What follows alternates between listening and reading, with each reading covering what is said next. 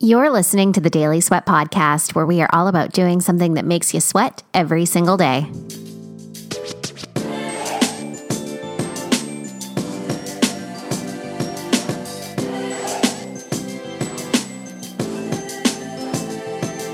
What's up, friends? Welcome back to another episode of the Daily Sweat Podcast. As always, I am super stoked that you are here, and I'm really pumped for today's episode because today we have our first repeat guest.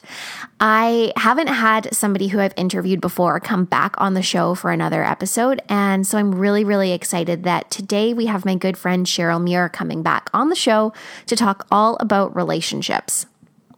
Now, it was about a year ago, I think it was June of 2018, that Cheryl first came on my show, and we talked all about twin flame healing and ascension. And even still to this day, that is my most downloaded podcast episode. Every single month, I have more and more people downloading it, and I really do believe that that's a testament, A, to the fact that many of us are very curious in the more woo-woo side of life, but B, that there are a lot of people who are experiencing challenging relationship situations, and specifically with regards to the twin flame side of things, they are identifying that those situations are twin flame experiences.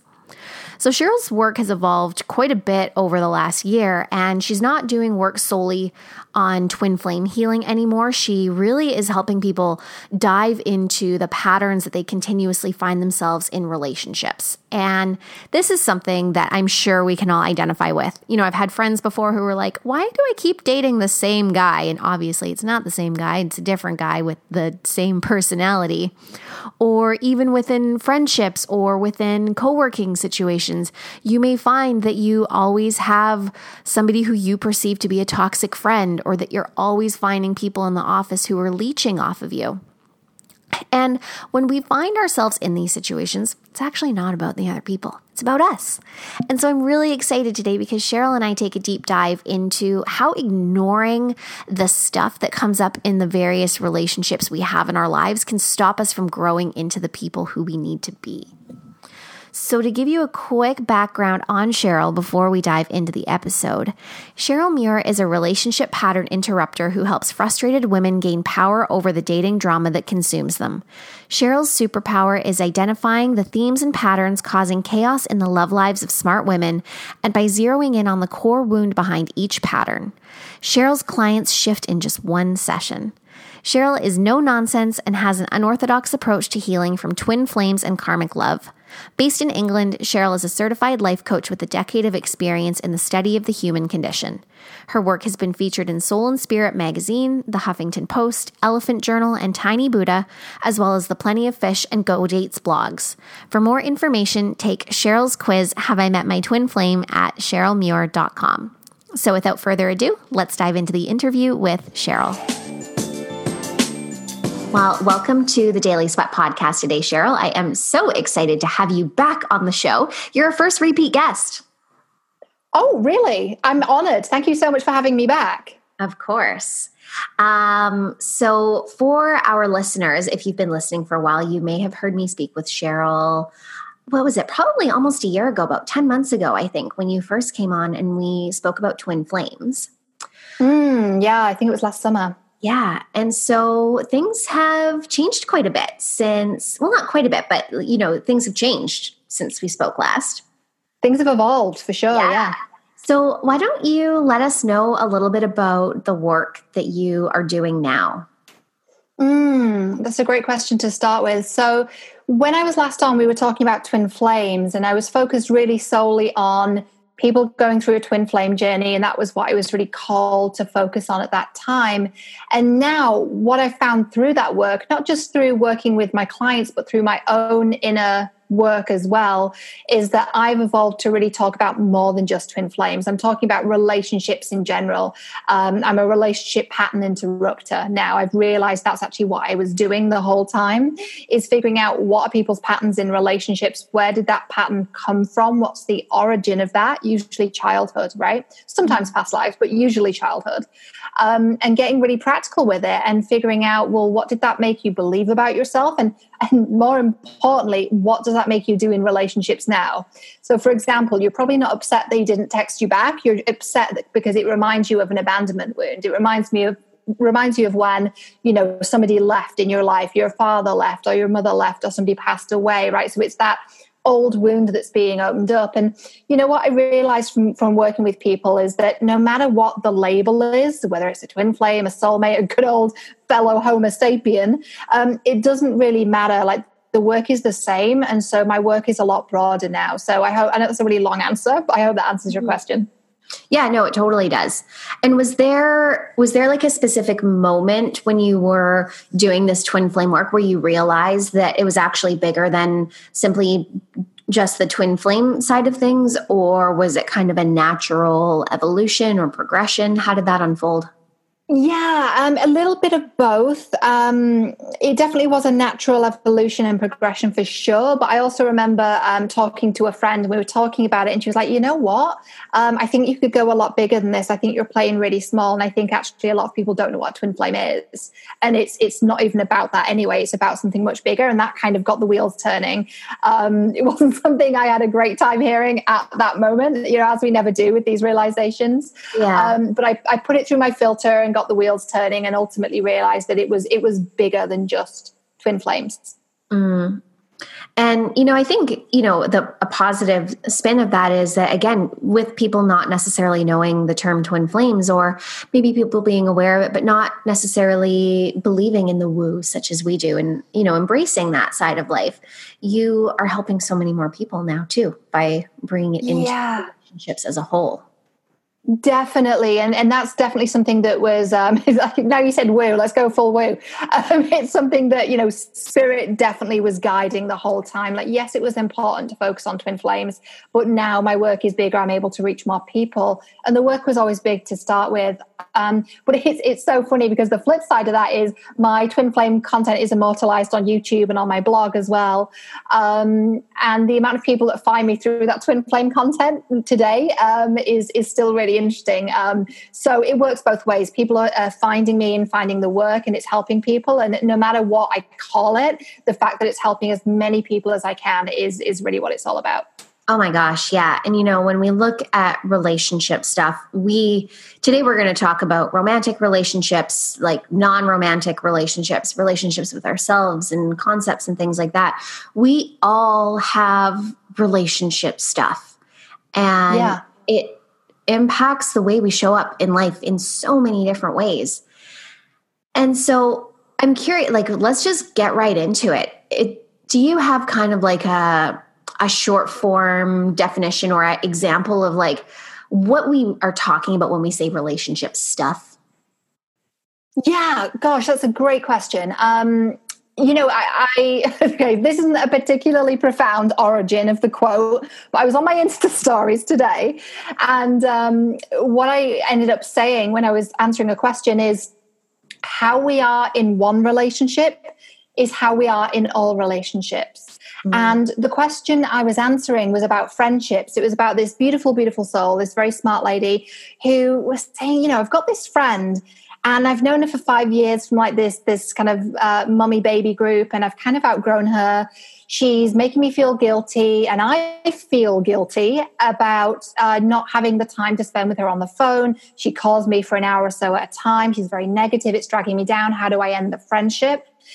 And, what she was asking was, how do I end the friendship? But my answer was, where did this pattern of overgiving originate? Because that's what's really going on. Because we can end the friendship with this person, but if you haven't learned the lesson behind it, you're going to keep attracting these friends and romantic partners and co-workers and clients and until you figure out why you're overgiving and you stop that pattern in its tracks, right? And yes, there are things you can do with boundaries in the meantime. You can say to her on the phone, look, I'm really sorry you're struggling, but I'm really not the right person to help you process this. Or, I'm sure that's a really difficult thing for you, but right now I'm just running off to go meet a client and I can't talk about this right now. Well, let's find another time, right? And when we have those boundaries, either those people fall away or they step up. Usually they fall away. But we have a lot of power in our relationships. And if we find ourselves being friends with the same person, dating the same kind of person, it's about us looking within and saying, this is all connected and this is about me. This is about my life. This is how I relate to other people. And it's about the relationship I have with myself. And when we change that and we realize we're worthy of being seen, being heard, having our needs met, the way we relate to everyone, friends, romantic partners, co-workers, family members, clients, audience members, it all changes. And our entire life changes. This is not just about dating someone. This is about our entire life. So it's huge. Oh, 100%. And I think that first thing that you said in your response there, you had mentioned that this woman was asking, how do I end the friendship? And you said, if you can end the friendship, but if you don't deal what's at the root of this overgiving, you're just going to attract those same people. I feel like that right there, we could end the episode, because that's just mic drop. I'm efficient. Like that's the crux of it, you know? But lucky for everyone, we're not going to end it. We're going to dive deeper into that. And so I'm curious, like, because I can think of so many people in my own life who are going through those similar things. Like they have all of the same kinds of friends who are leeching off of them, or who they're just feeling drained by every single person that they have a relationship with in their life. How does a person begin to recognize their own part in something like that? Yeah. You know, it's a balance between recognizing our part and the other person's part in it. So people either go one of two ways. They either completely blame the other person or they completely blame themselves. And it takes two to tango, right? There's two people, two humans with their own stuff and their own feelings and wounds and dreams and hopes and everything in between. So we start to recognize our part in it by looking at other relationships and seeing what's familiar. So if the pattern is overgiving, you're like, oh, I do this. And so, yes, this person might be taking a lot from me and that's their stuff, but I'm the one that's giving too much. So in the example I shared, and what a great example really that I was able to talk through this today. In that example, the question is, well, why is it I'm doing that? Why is it I'm on the phone with this person for an hour when I don't want to be? Because I can honestly say, like in my life personally, I don't have that. I don't have anyone calling me with their problems for hours and hours and making me feel like shit. Like I'm just not available for it. But I used to be. Yeah. And I also used to be that friend. Like I've been both. We've both been both, right? Let's just be real. Sometimes we're the toxic friend. That's sometimes what's happening. So people start to recognize their part in it by seeing what's familiar and going, oh, this is my pattern. And you really know something's awry in a relationship when there's resentment, when there's anger, when you feel drained.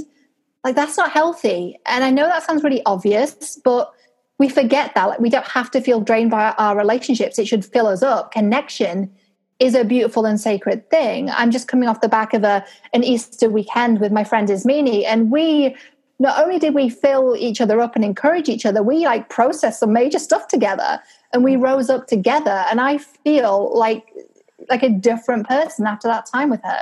That's what connection is. It's a beautiful thing. We shouldn't feel drained. So if we are feeling drained, that's our first call to go, what is familiar here and what do I need to look at? Does that make sense? Yeah, definitely. And so I'm sure it's different for everybody, but maybe also not different. # different, not different. What is there usually that we need to dive deeper into? So you talked a little bit about some of the childhood stuff. Why don't we go into a few of those things and how different experiences that we had while growing up can impact our relationships now in our adult years?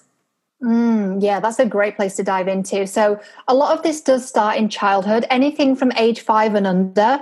We've pretty much in that time frame figured out who we are in the world, because during that time, our brains are in a certain state. They're actually in a theta brainwave, which is kind of similar to meditation. Like we're open vessels during that time. And we just, on a really practical level, if that's too woo for people, on a practical level, we just don't have a filter, right? When we're 5 years old, we're looking to our family, to our parents, to older siblings, to a certain extent, teachers and authority figures. We're looking to them to inform us of what the world is and what our place is in the world. And we're kind of no different to the animals in that respect. Like if you see a pack of lions or elephants or, any other of those beautiful, sacred, intelligent animals, the young look to the elders. And we do the same as people. We look around and we're like, hey, what's this earth thing about? Even though our soul knows we've been here before, our human selves are like, what fresh hell is this? Like, why am I here? What's going on, right?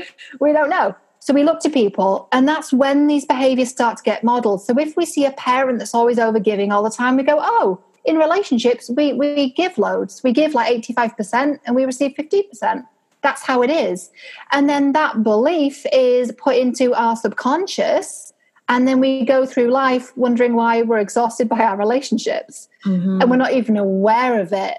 So it's in our subconscious, but we bring it into our conscious awareness with conversations like this, with listening to podcasts like this, with diving deep with a coach on this, with doing programs around this. We bring it into our awareness and we go, oh, I do that thing. And I didn't even know I did that thing, but now I know, and now I can change it. So that's just one example from childhood. There are others. Like I've had lots of clients recently who were raised by a single parent, or they were raised in an environment where a parent passed away, or a parent left, or a parent wasn't physically present. And or they had to be a caretaker for a parent, either a physical caretaker because their parent was physically unwell, or they had to be an emotional caretaker because their parent wasn't mentally well or emotionally healthy. And this is not about blaming anyone, because sometimes we feel kind of guilty, right? We're like, oh, I'm a bad daughter, I'm a bad kid for saying this about my family. But it's not a judgment thing, and it's not blaming anyone. It's just awareness that, okay, I was in an environment where I had to take care of someone. So from a pretty young age, I learned that taking care of someone else was my job, and that my needs took a back seat because that was the situation. But what we need to understand is we need to kind of put our hand on our heart and just talk to our, inner child there and say, this isn't happening anymore. And I've got you now, and I'm your parent now. And I've got this. I'm going to take care of you. We don't have to overgive anymore. Your needs are important. It is important that you're seen and that you're heard, and it's safe for you to be seen and heard, right? And there's a whole range of other trauma that can happen that exacerbates this, but they're just a few examples of how when we're little, we don't have a filter, and we're listening to all these things around us in our environment, and we're thinking that we don't matter. And it's our job now to turn that around and realize that we do matter. Yeah. Wow. That point that you were saying about, letting your inner child know that it's okay and that your needs matter too. I think that's so powerful to be able to recognize that there's still that part of us inside that does have wounds that need healing, or does have beliefs, even though in our logical adult brain, we're like, yeah, of course I'm important. Like, if we never really addressed that when we were children, which 99.9% of the time we probably didn't, that can still come up. It was really interesting. I was at a business retreat about a month ago. So once this live, it'll be a couple months. But when I was in high school, I went through a pretty brutal case of bullying on both like the delivering and the receiving end. So like I was delivering it and then I received it. So it was not like, oh, poor Ariana through the whole thing. But it really impacted a lot of the way that I showed up in my relationships with people, because I was always worried that there was some kind of like thing going on in the background that I wasn't aware of. And I thought I had started to work through that. And I am less like suspicious when I'm out in groups of people and things like that. But when I was at this business retreat about a month ago, I was laying in bed and some of the people were still awake downstairs, and I heard them bring up my name because they were talking about the thing that I taught about that weekend. And just based on what the girl had said and the tone that she had said it, I just felt this like visceral reaction of like such intense fear that like took me back to elementary school or high school, thinking that, oh my gosh, there's a group of girls downstairs and they're all going to talk shit about me. And of course, that's not what it was. But it was just so interesting to see how that was still laying like way under the surface there. That's so powerful. What a powerful experience to have that and to write that. That's where the healing occurs as well. Exactly what you explained of having the fear come up, and then your adult self is like, oh shit, I'm going back to that traumatized state, right? Yeah. And it's and that's what it is. We're being re-traumatized because our brain doesn't know the difference. I mean, we hear about this in like manifestation, law of attraction shit all the time, right? But our brain really doesn't know the difference between what's imagined and perceived and feared and what's actually happening. So in that moment, you're going back into the moment where you're being bullied, right? And it's something that actually I I really deeply relate to, because I experienced severe bullying too. And I've had people say, oh, everyone was bullied. I'm like, no. You don't. Like, it's when it's serious, it really impacts you. And of course it impacts how you relate to your sisters as well. Like, groups of women, to many of us, don't feel safe. Oh my gosh, no, for so long. Right? Yeah. I mean, we could do a whole episode on that, but maybe we will. But that's the sisterhood wound is huge. And, there's all these online communities that preach sisterhood, and some are legit, and some it like perpetuates that high school thing, and we're re-traumatizing ourselves. Like, this is what we mean when we say that relationships your whole life, because it's how you relate to all people, which is everything. We can't live in isolation, and we also don't heal in isolation. We heal through healthy connection, right? Yeah. Not to say that, if you're going through a dark night of the soul, which I've been through, I'm sure many people listening have or are there now. Yes, there's times when you do need to be, crying alone on a Wednesday afternoon, and that is legitimately part of your healing process. I've done that. And yes, like, that is part of it if you need to shed and purge and heal, but we truly heal through healthy connection, and that reprograms our brain, and we go, oh, connection is safe. Not only is connection safe, connection's amazing, and it's why we're here, right? Totally. And it can be such a scary thing to huge yourself to that. So how would you suggest that somebody begins to cultivate that courage to open up to somebody? Like, where do we begin in finding these healthy connections? It sounds so cheesy and so obvious. People are like, I know what she's going to say. I totally know she's going to say it starts with us. It does. It does start with us. Gold star for everyone who predicted that. It starts with us, because we can only, this is someone's quote, this is not mine, I don't know who this belongs to, but we can only meet another person as deeply as we've met ourselves. And we can only hear another person as deeply as we've heard ourselves. We can only see another person as deeply as we've seen ourselves. So if we don't really know who we are and what our wounds are and what we're scared of and what we've been through and how it's affected us, we're only going to be connecting with other people on the surface level. I go to the gym every evening. I'm starting my gym gear as we speak. So when we wrap up, I'm going to the gym. So this is like real life. And I go to the gym, and it's you can tell I'm an INFJ like you, Ariana, because I just observe everything everywhere. I'm such a creeper. Let's just watch human interaction here. Let's just watch it all going on. So I observe, and I just see that people are talking about the weather, or they're talking about eating some Cadbury's cream eggs. They're not sponsoring me, by the way, to say that, but they're, you're eating Easter eggs or whatever they were talking about. And what they're really saying is they're like, see me, hear me.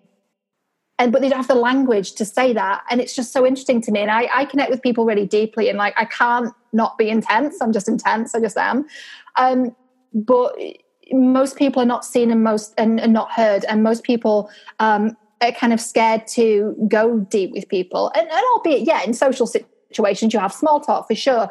But it's like, once you really meet yourself deeply, you're able to meet another person deeply, and you're able to be a bit more intuitive and be like, hey, how are you? Are you all right? You seem, is something off? What's happened? And you get to go deeper with people because you know yourself. And so you recognize pain in the eyes of someone else, and you're able to, be there for them if you choose to be. So to foster that connection and to start getting vulnerable, we've got to really turn that light inwards first and get vulnerable with ourselves. And then we can have a healthy connection with someone else, because we've got a healthy connection with ourselves, Totally.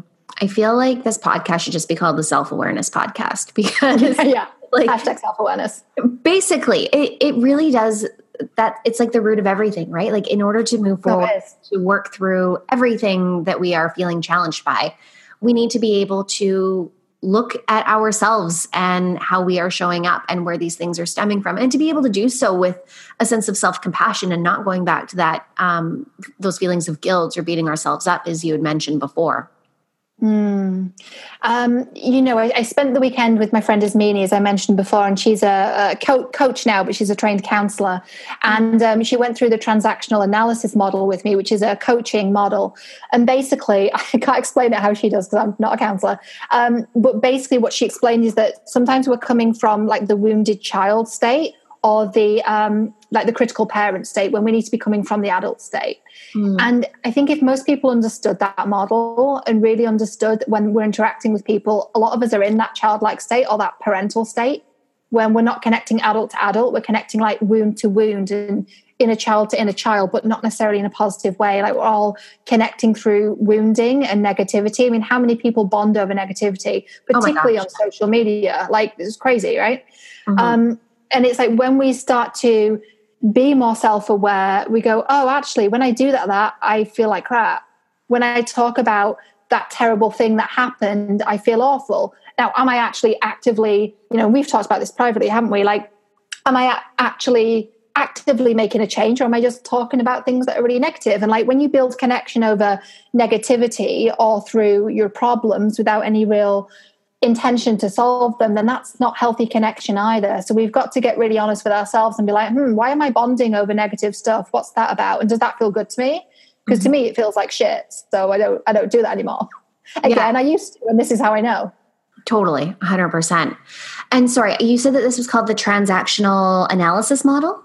Yeah, it's known as transactional analysis, or TA in counseling. And I'll have to get Esme to explain it on a video for me or something and share it with people, because it's genius. It's not a model, by the way. It's like a model from counseling, but it's so interesting when you see that most of the time people are coming from like the wounded child or the critical parent. And when we just come from an adult, so if the term adult, you're like, what does that even mean? What that is being healthy and not reacting from a childlike state and not scolding someone, but just coming from a really balanced place and being like, going back to the example of the lady that has the friend that always talks on the phone about negative stuff, saying, hey, I'm really sorry you're struggling with that. I don't think I'm the right person to help you through it, though. I think this person would be better, right? Or I'm not able to hold space for you right now. I can do it tomorrow. Or, you can find someone else that can help you. Like in that language, it's so balanced. You don't sound like a parent. You don't sound like a child. You sound like a grown-up, right? Yeah. And it's so empowering. And my point with that is, when we understand that, we realize how much power we have in relationships, because it's not always the other person. And sometimes when we change and we get healthy and we deal with people in a different way, we're dealing with the same people, but the outcome is very different, because we're not going, oh, they're talking crap about me in the corner over there. And this isn't a diss on your story, by the way. I'm actually thinking of some of my own stuff as I'm saying this. Yeah. Those people over there. And then we go, oh, actually, no, they're not. And you go, hey, so-and-so, haven't seen you in ages. How you doing? I'm thinking about me at the gym is what's going on right now. But when we do that and we start talking to people in a different way, they change because we're changing our approach. And we realize, particularly as, empaths, light workers, aware people on this personal development journey, which I know everyone listening is, like, we're the ones that actually are influencing the energy in the room. We're the ones that are actually influencing interactions because we're more aware and we have more information. So it is actually our responsibility to lead those interactions and not be dragged down into what's happening, but to help people to rise up because we're the ones that have the know-how. So we have lots of power. So particularly when we come from that balanced adult place of just being really balanced, non-emotional about the interaction. If we're saying something that's been upsetting for us, not emoting and getting out of control with our emotions, but just being really balanced about it, we then have a lot of power in the interaction, not in a power struggle way, but in the sense of, I know how to steer this relationship in a really healthy way and manage conflict. And let's be honest, most of us didn't have conflict resolution skills taught to us as kids, right? Right. We come from homes where there was lots of conflict, or conflict never happened, or conflict did happen and then we pretended that it did not happen, which brings up a whole lot of self-doubt and gaslighting type incidents where we're like, oh, did that not happen? Am I crazy? Like, what's going on? So because we weren't taught conflict resolution, it's our job now to figure that out and to be adults about it and to be able to resolve conflicts and be like, hey, what I'm hearing is you're feeling this and it certainly wasn't my intention, but is there a way we can resolve this together, because your friendship's really important to me. So can we talk down and have a conversation? And, let's be honest, the other person might not be able to meet you there. And they might be reacting from that childlike state or that scornful parent state. And that's okay. That's where they're at. But we need to realize that we have a lot of power in the interaction. I think that's my key point there. Yeah. And I think that's a really important one to make. I can think of a lot of examples in my own life where people from childhood who I have started to shift the way I've shown up in relationships with them. And in some cases, the relationships have ended, not on bad terms or anything. You know, we just naturally, as you tend to do as you get older, stop talking to each other or as lifestyles change. And some relationships that I was actually really surprised about this to happen in, but they evolved and they became so much deeper and we became so much more connected. And that all started from me having the courage to show up differently, which then provided the space for somebody else to do so as well. I'm so glad you had that experience, and I've had that too, and it's amazing, isn't it? You think, oh, I never thought this would have happened. I thought this person was unhealthy, but actually now I've shown up differently. I think your exact words were have the courage to show up differently. It takes a lot of courage. It takes balls, right? Oh, totally. And now that that's happened, the interaction is different, and it's kind of mind blowing, and that's why I say we have so much more power than we realize. I'm so glad you had that experience too. Thank you. Now, obviously, we know that if we don't do the work in healing these relationship patterns, that obviously we find ourselves in repetitive relationship patterns. So anyone who's out on a dating journey right now knows how frustrating that can be to end up dating the same guy, but in a different body. We find ourselves with coworkers who always seem to be leeching off of us, or friends who feel as though they're always taking and not giving anything in return. So we can kind of see a few different ways that this can manifest if we avoid doing this work. What are some of the things that we can do to heal this inner child or to heal from these past experiences? Like, do you have any, say, 2 or 3 tools that you help your clients with that you really love? Yeah, it's so funny because I find myself saying exactly the same things in client sessions recently. I don't know if that means I'm getting really good at what I do or if it's just a commonality. It could be a combination of the two. I'm not sure. But it's questions like, I don't have anything prepped, so I'm just thinking off the cuff here. Yeah. The question is, like, what's the pattern? What's the pattern? Where did it come from? Where did it come from? And what did it make me believe about myself? What did it make me believe about myself? And when we run through those questions, that gives us the basis to start the healing process, because we have the awareness of, like, number one, this is my pattern. So it's like, own your stuff. Like, this is my pattern. And, it came from this family dynamic. Okay, good to know, good information. And it made me believe that my needs weren't important and or that it wasn't safe to be seen, and or connection wasn't safe and connection isn't healthy and relationships are not a happy experience, or any combination of the above, right? Or insert your own answers here.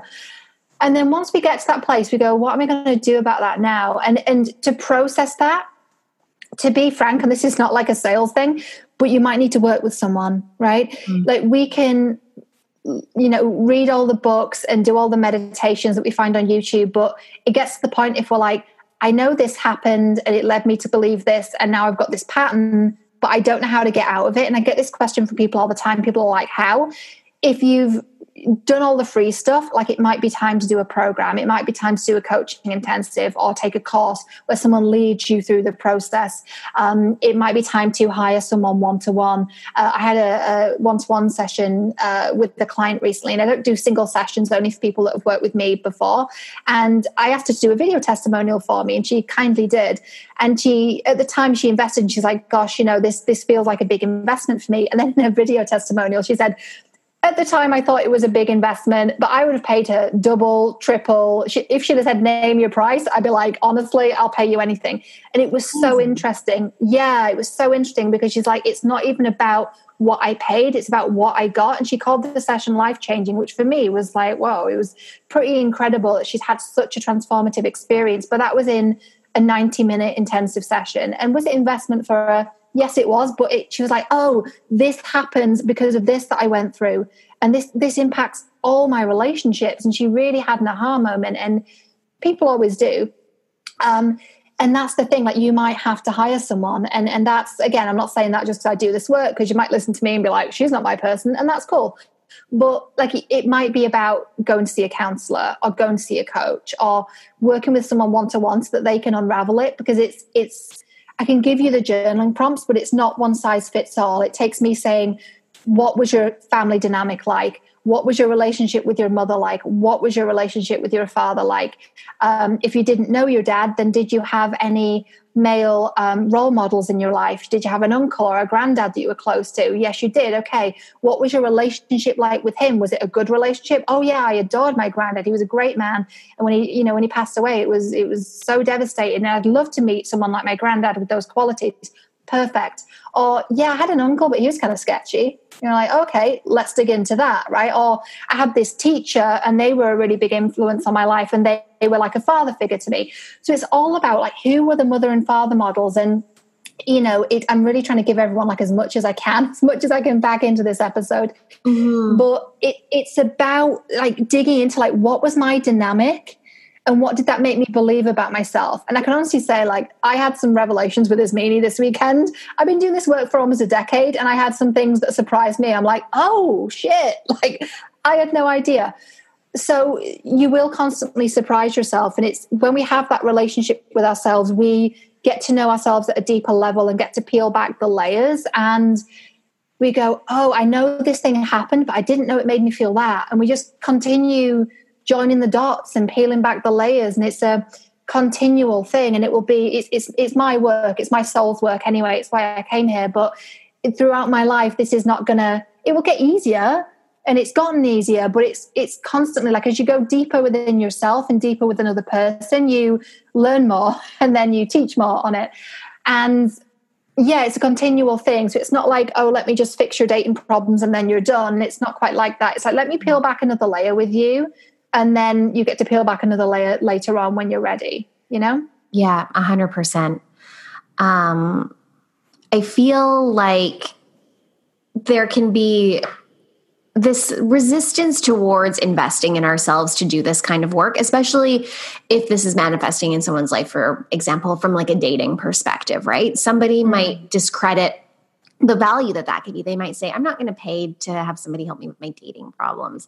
I'm not going to put the energy or the time into that. But in reality, like the common response to that is always like, what is it costing you? Whether it's even not in finances, but like, what is the energetic cost of not doing this work?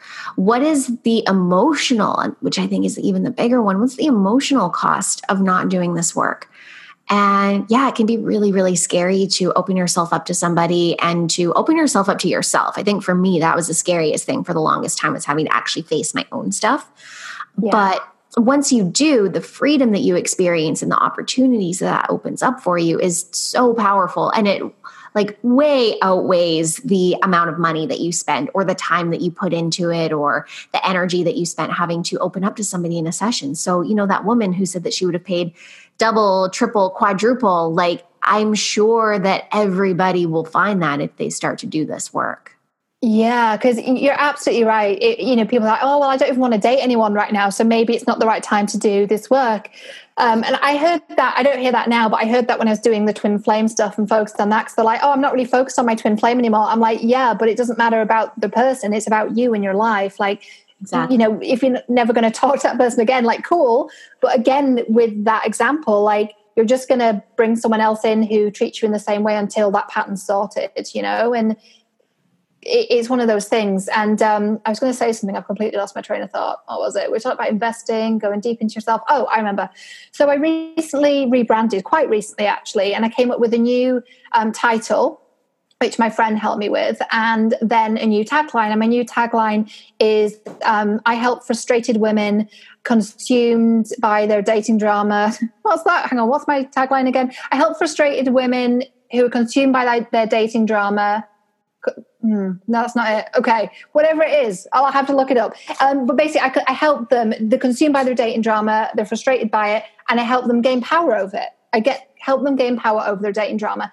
And the reason why those words are not easy for me to remember is because they're not my words, and they're my clients' words. And I had a friend that said, "Hey, why don't you jump on a call with some of the clients that you've had and just say, how did you feel before you worked with me? How did you feel after you worked with me, and how would you describe my work?" And I interviewed a bunch of my clients, and they all said the same thing, which is looping back, Ariana, to what you said about investing in yourself. But like, I was frustrated, I was angry, I was consumed by it. It was consuming my every thought. And after, honestly, I felt free. I felt peaceful. I'm living my best life. And it's all thanks to doing this work. And there was usually with all my clients, there's one person that's like a catalyst who really gets in deep, and they go, I'm just tired of this. I know it's not his fault or her fault, because I have a lot of LGBT clients too. I know it's not their fault as the person, but it's been so bad with this person that I realize that my patterns have got to change. And how people feel afterwards is they feel peaceful, they feel free. They have so much more power. And so the cost is it's consuming your every thought. Like, that's your life. That's your entire life is being consumed by this dating drama. Mm-hmm. And, I'm so grateful for all of the people that I work with who were prepared to give me that wording. And I, proper like type A, I listened to all their words. I recorded it on Zoom, and then I put it into a spreadsheet afterwards, and I literally highlighted all the keywords, and they were the same. I felt frustrated. I felt consumed. I didn't understand what I was thinking and feeling. I didn't trust myself. And now the opposite is true. So that's the value of it, right? The value is the cost is you. Yeah. And if the cost is you, the cost is too high. If it's really consuming you that much, it's consuming your every thought. I know for me, relationship stuff did before I got into this work. That's why I'm in this work. In my 20s, I was consumed by it. And it's because my wounds were consuming me.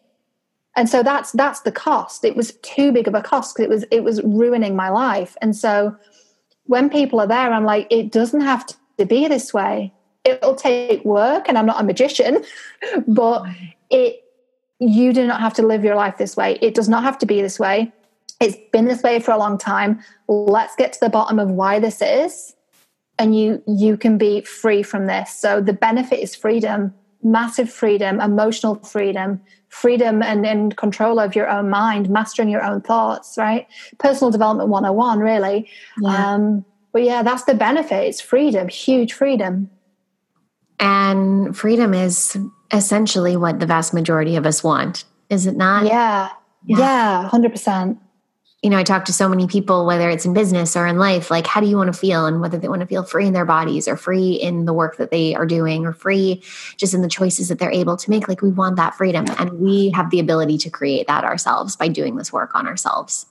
We do. And no matter what form that freedom takes, whether it's freedom over your dating drama, or it's financial freedom, or it's freedom to work for yourself, like, freedom looks different to all of us. But if it's freedom that you want, then you're right. It's about doing the work, and it's worth it. It's absolutely worth it.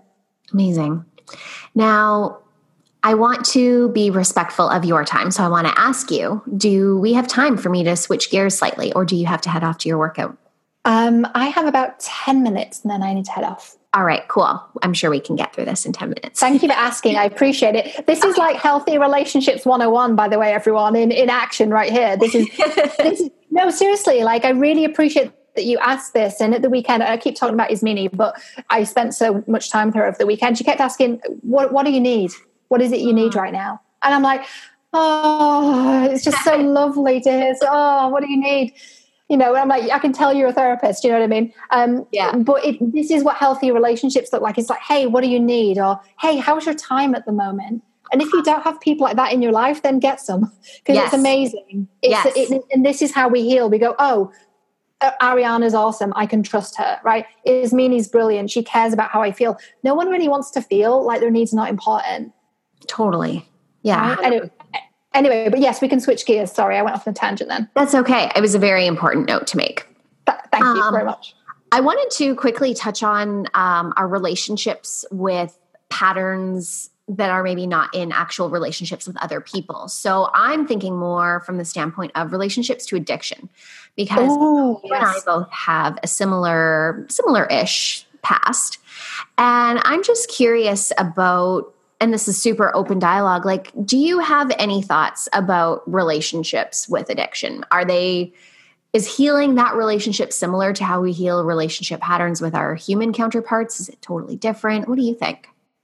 It's really connected. There was a TED talk by a brilliant Brit whose name completely escapes me. I must apologize.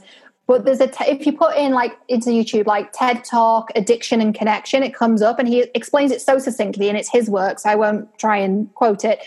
But basically what he says is the the cure for addiction isn't putting them in a facility. The cure for addiction is connection. And he talks about this and how our addictions thrive in isolation.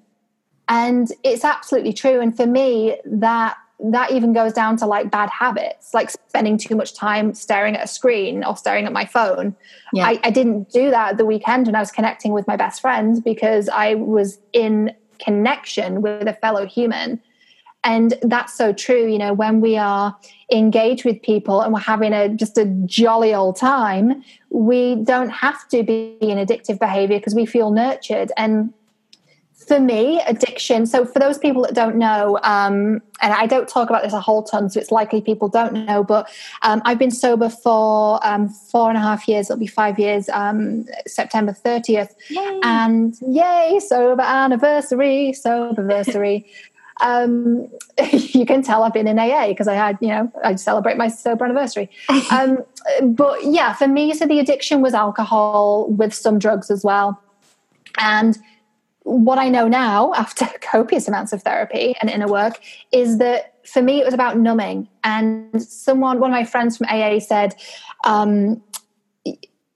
addiction is about feeling, but also not feeling at the same time. Mm. And I thought that was so brilliant. And he said, the great thing about getting sober is you get your feelings back. And the bad thing about getting sober is you get your feelings back. And I'm like, oh, preach the gospel. And it's true, you know, for me, I numbed out with alcohol. And it's interesting because I was actually around people, but I was still very isolated. So I was a problematic partier, if you will. I didn't look like an alcoholic. I had a great job, but I was blacking out and it was a problem. And I was right before I got sober, I was ending up in situations where I woke up at home, thankfully, but I'm like, I do not know how I got home. And it wasn't like, oh, do you remember we went to this place and we got home this way? Like that's like a partial blackout. And a lot of people have that when they drink. It still doesn't mean it's healthy, but it's common. But a total blackout is like that memory isn't going to be retrieved because that memory was not recorded because your brain had such a high blood alcohol level that your brain stopped functioning. You went into procedural memory where you had you weren't really recording memory. You were just able to remember things for about 20 seconds, but like that memory was not recorded. Yeah. You did not press record on that memory. And when I really learned that that's what was happening, I'm like, this has got to stop. I have blocks of 4 or 5 hours where my brain did not record a memory. That's not good. So I say that because I feel really strongly someone needs to hear that. I don't know who. And what I realized was even though I was using substances with people, I didn't actually feel connected to them not because of them, because now I'm actually really good friends with some of them and they're sober too. But I wasn't connected to myself, so I couldn't connect with people. So I felt isolated even though I was in company. I don't know how much sense that makes, but that's how it was for me. That's the relationship between addiction and connection and relationships for me. Yeah, that resonates so much for me. And I just from having conversations with others, I know that others have experienced the same thing. So it does make sense. Yeah.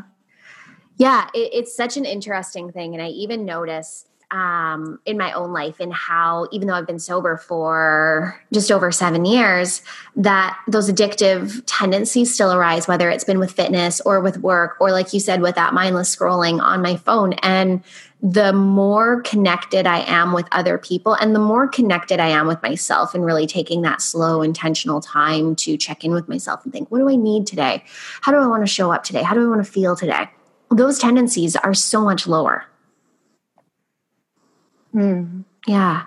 So absolutely. And congratulations on 7 years. That's huge. Massive props to you. Thank you. Big props to you too. I feel like that could be a much longer conversation that we could go into, but I will, we'll put that on for episode number 3. Yay, I'll be back again. I love this. I love being a repeat guest. It's like being invited back to dinner. It's like, I was a good dinner party guest. I get to come back because I was sober and I wasn't doing everywhere and acting like a fool. Right. And now I get invited back, isn't it now? Yeah. And we actually remember the fun dinner party. Flashback to my 20s. Yeah. So fun. Have I been in this club before? They're like, oh, you've been here. We remember you. Mm-hmm. Yeah. Oh, that's funny. Cool. Well, thank you so much for coming on and sharing your insights with everybody. I know I got a lot out of this. I always do when we chat about anything and everything. And for our listeners, if anyone wants to continue this conversation with you or they want to continue learning from you, where can they find you? You can find me on the interwebs. I'm on Facebook, Twitter, and Instagram. My handles there are Cheryl J. Muir. You can find me on YouTube. Just put Cheryl Muir into YouTube. And I have new every Tuesday called Love Bites, little short clips on love, self-worth, and soul growth. And my website is cherylmuir.com. If you're wondering which social media is the best, I'd say Instagram is what I'm most active on at the moment, / Facebook, but Instagram the most. So that's probably the very, very best place to connect with me. Awesome. Cool. We'll be sure to link up to those in the show notes. Thank you again, Cheryl. This was amazing. Thank you so much for having me. I'm so honored to be invited back. Yeah, of course. My pleasure. And to our listeners, as always, thank you so much for your time, your energy, and for allowing us to hang out in between your ears. We'll be back with you next week with another episode of the Daily Sweat Podcast. Have a great day.